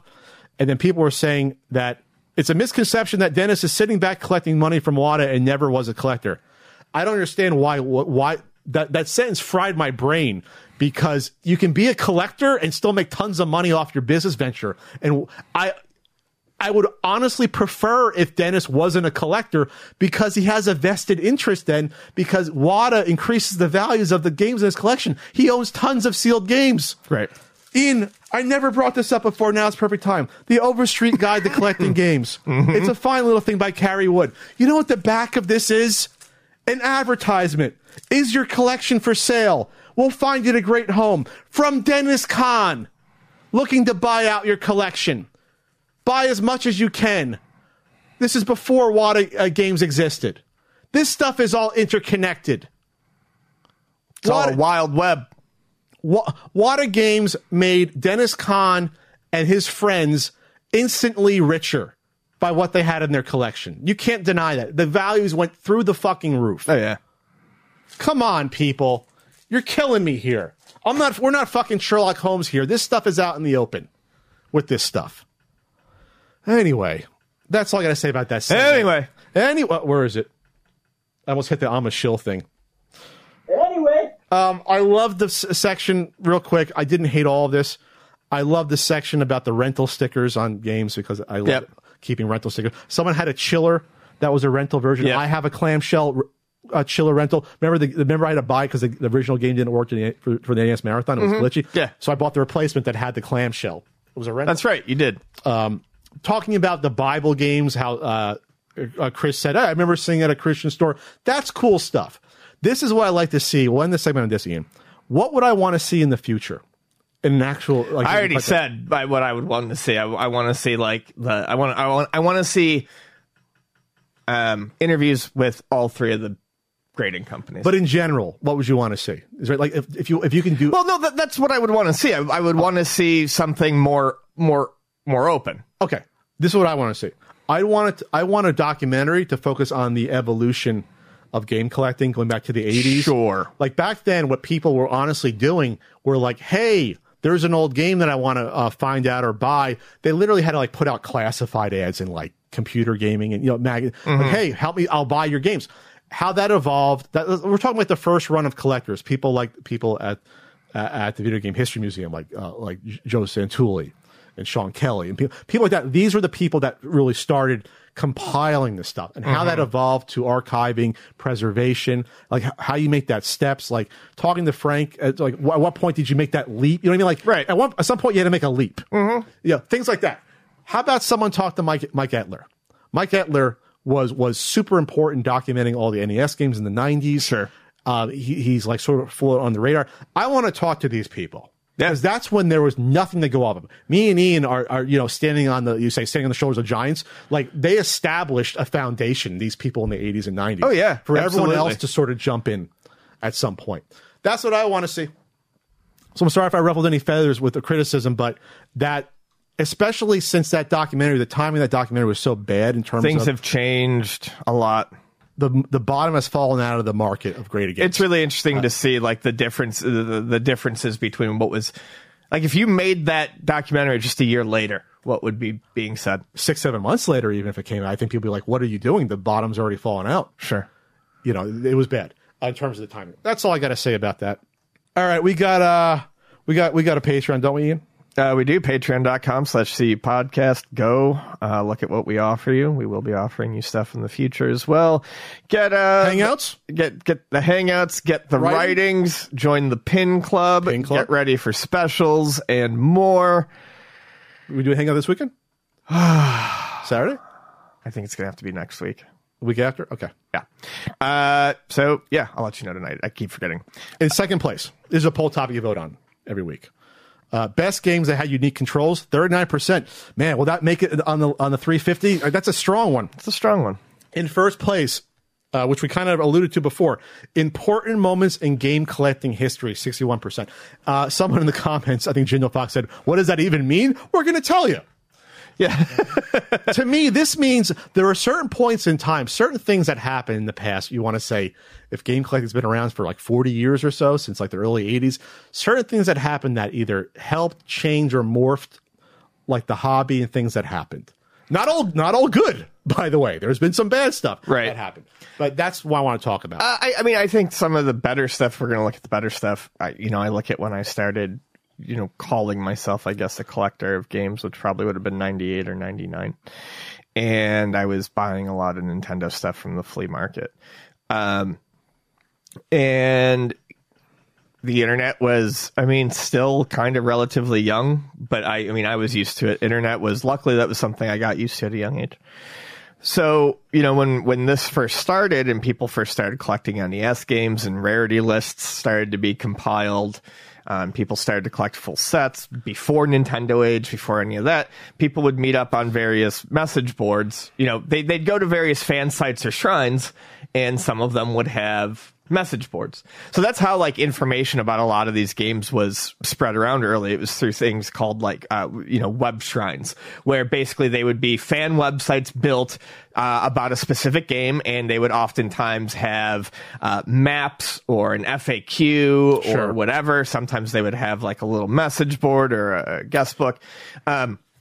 But there were some that were a little bit bigger. The one that I always bring up that I, want to make, probably the website I had the most fun spending time on was TSR's NES Pit. TSR's NES Pit was a great website because it was one of those, it was, I think for a lot of people of a certain age, it was the sparking point maybe for at least NES collecting, if not collecting in general. It helped me. Because his website was a repository of just information on the weirder stuff that was out there. The unlicensed games, the porn games. Bible games, all of that stuff was kind of talked about.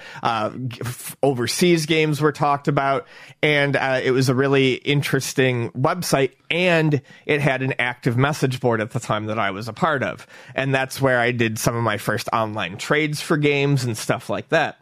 The problem with and there were all sorts of these websites. I think one was called Nestopia that I went to, and honestly, a lot of us went back and forth. I brought up this one. I forgot about NES HQ was one. Yeah, NES HQ. They still have lists of stuff and hardware mappers and stuff like that. Yeah. So we would all bounce around between these websites and post on the various message boards. But still, the problem with this approach was obviously it fragmented the community. Sure. It fragmented the community, and there's some benefits to a fragmented community. You're more likely to get better deals. Once the community becomes whole, everyone starts to see what everything is going for, and prices start to normalize. Yeah. But it's still that, to my point, that evolved. And then we had GameFAQs, which had message boards for every game because it was all encompassing, and we started moving towards these websites where games, instead of shrines to specific games or hyper specific sites for one type of system, like the TSR's NES Pit, you start getting the all in one info dumps where getting this information becomes a lot easier, and it's easier to find people to communicate with about it.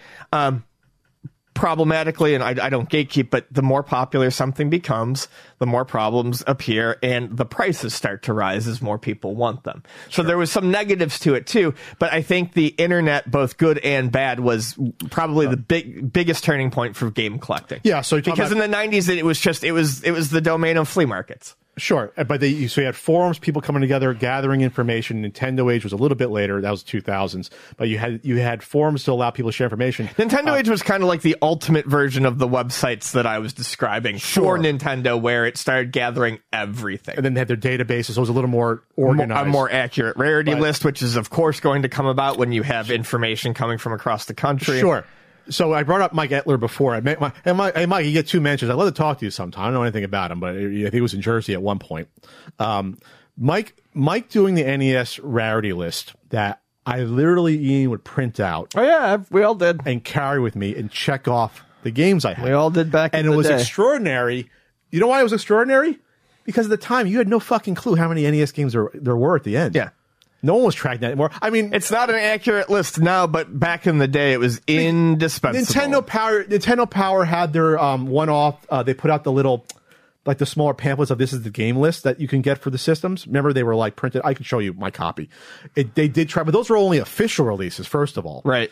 But not everyone had those. They're not. You don't find those often. I think I'm missing one of the variants. You know what I'm talking about, right? I'll show you later. Okay. But they put out basically collector's guides. Like this is the things that came out and who published them in what year. Okay. They were like appendices you can get separate from Nintendo Power. I got you. Basically. I don't think they sent them to you for free. I don't think, or maybe once in a while. Anyway, so some people like Mike were important because once you have a list unlocks everything. Yeah. You can investigate. I had no idea. Like, there's things to do research on. You can look at the game and start. Yeah. What the hell? I remember looking at this list and probably saying, Ian, what the hell is Piradicus Conflict by Color Dreams? Right. It's actually a pretty good game, actually. So it was interesting because and yes, these weren't complete. Sometimes there were games on here that didn't exist, that they were rumored because there was no list officially of some of this stuff. So it was beautiful. At the end, at the end of this, there's like games that are canceled on this, like Bruce Lee Lives, California Raisins, and some of these have been found, like Raisins have been found, right? Drax Night Out was found. Hammer and Harry, that came out in Europe, but maybe we didn't know that at the time. Right. You know what I mean? So there's a lot of stuff like this that occurred. So that was great. And you pointed out the forums. That was important. I wrote down a few ideas here that came to mind here as went for eBay. The rise of eBay could be arguably the most important thing that ever happened for video game collecting. The legitimizing of eBay, too, was important because eBay was kind of a Wild West for the first few years. It was probably Wild West until like 2002-ish or so. I remember my friend in high school ordering an ICP mixtape off of eBay and never getting it. You know what's funny about that? I did obviously a lot of buying because basically eBay got big when I went to college, like 98-ish is when it got big. So I could buy on eBay. I was 18 when I went to college. I just turned 18. So I did lots of buying and collecting on eBay. It was money orders and checks. Oh, yeah. For like 5-6 years before PayPal got integrated when they bought PayPal in the early 2000s. I can't believe I bought my import PS2 with a fucking money order and got it. I literally would go to the community, what the hell is it called? Annex or whatever.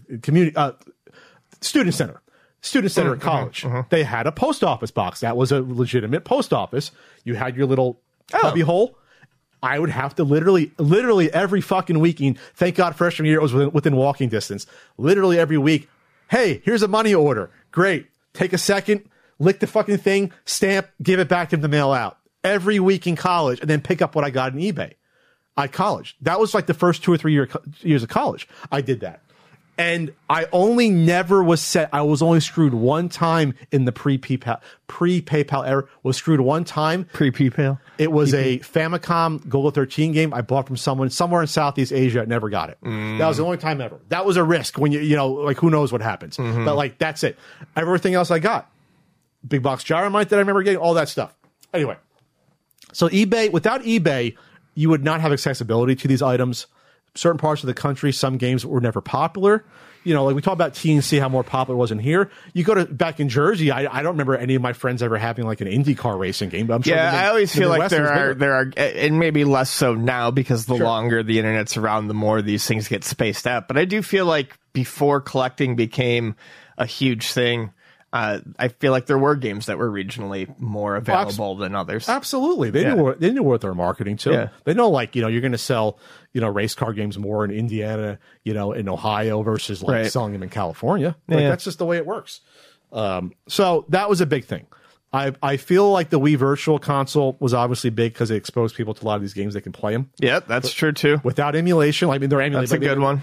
And we can talk about emulators as well. But I don't know if that directly coincided as much with collecting as this other stuff. But that. Well, I do think it was. It was important to collecting.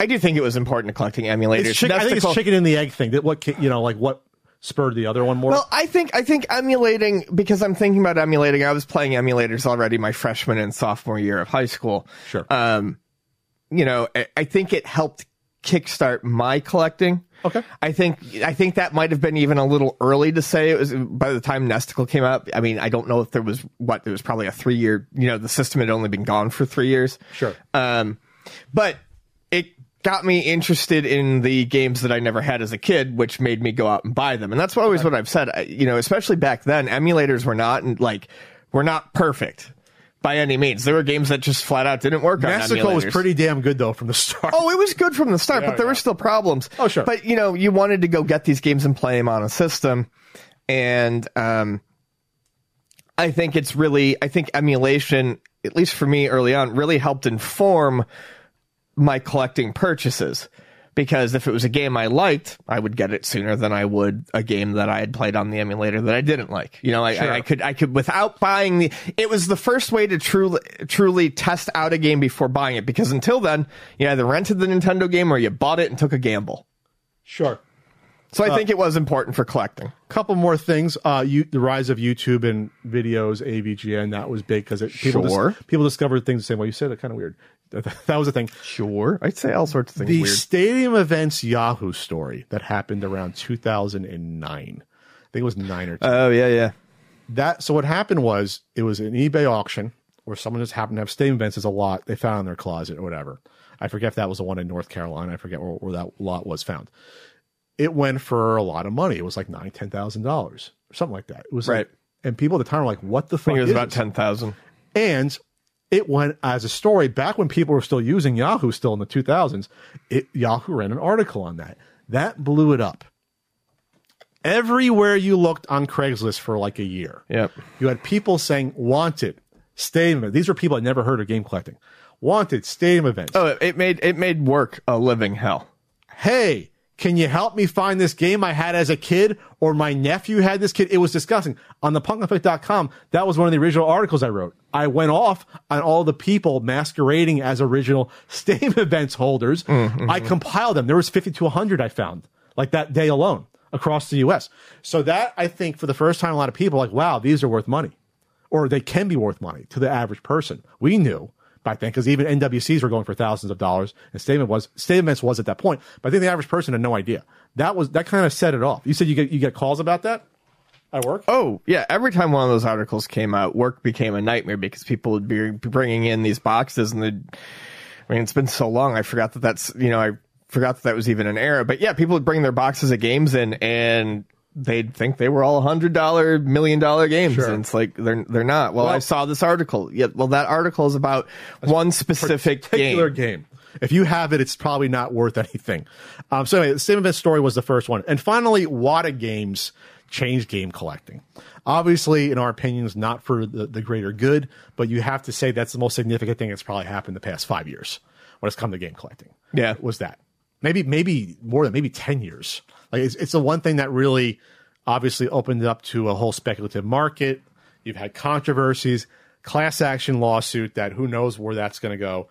Carl Job's video, our coverage, Seth Abramson's coverage of this over the years. And it's one of those things where if you think in your head, wow, they can make a documentary maybe about this if this thing blows up or whatever, that's an important moment in game collecting history, even if we thought it was a bad one. Inflation of prices, even complete in box prices. I think I told you about the complete in box Mike Tyson's Punch Outs used to be like $1,000. Yeah, for a while. Then they came back down to earth. Right. Like it was nuts. Contras went up to $1,000 for a little bit even. Complete in box, like nice copies. It was insane for common stuff. So those are our lists there. We'll see if the best games that had unique controls makes it for 350, or maybe we just grandfather it in. Yeah, for 350. I think we will. Well, this was a very long episode of the podcast. We will be cutting voicemails. Yeah, we ended up. Yeah, we were about 10 minutes over. Yeah. Roughly. But thanks so much, everyone. Thank you. Real quick, Jeff, I hope you like this cameo of you on my shirt. Get it, motherfucker? I think I'm going to work this into the convention T-shirt rotation. Nice. That'll be a good one. Just for you, buddy. We'll see you in 2 weeks for the big 350. Bye. Take care.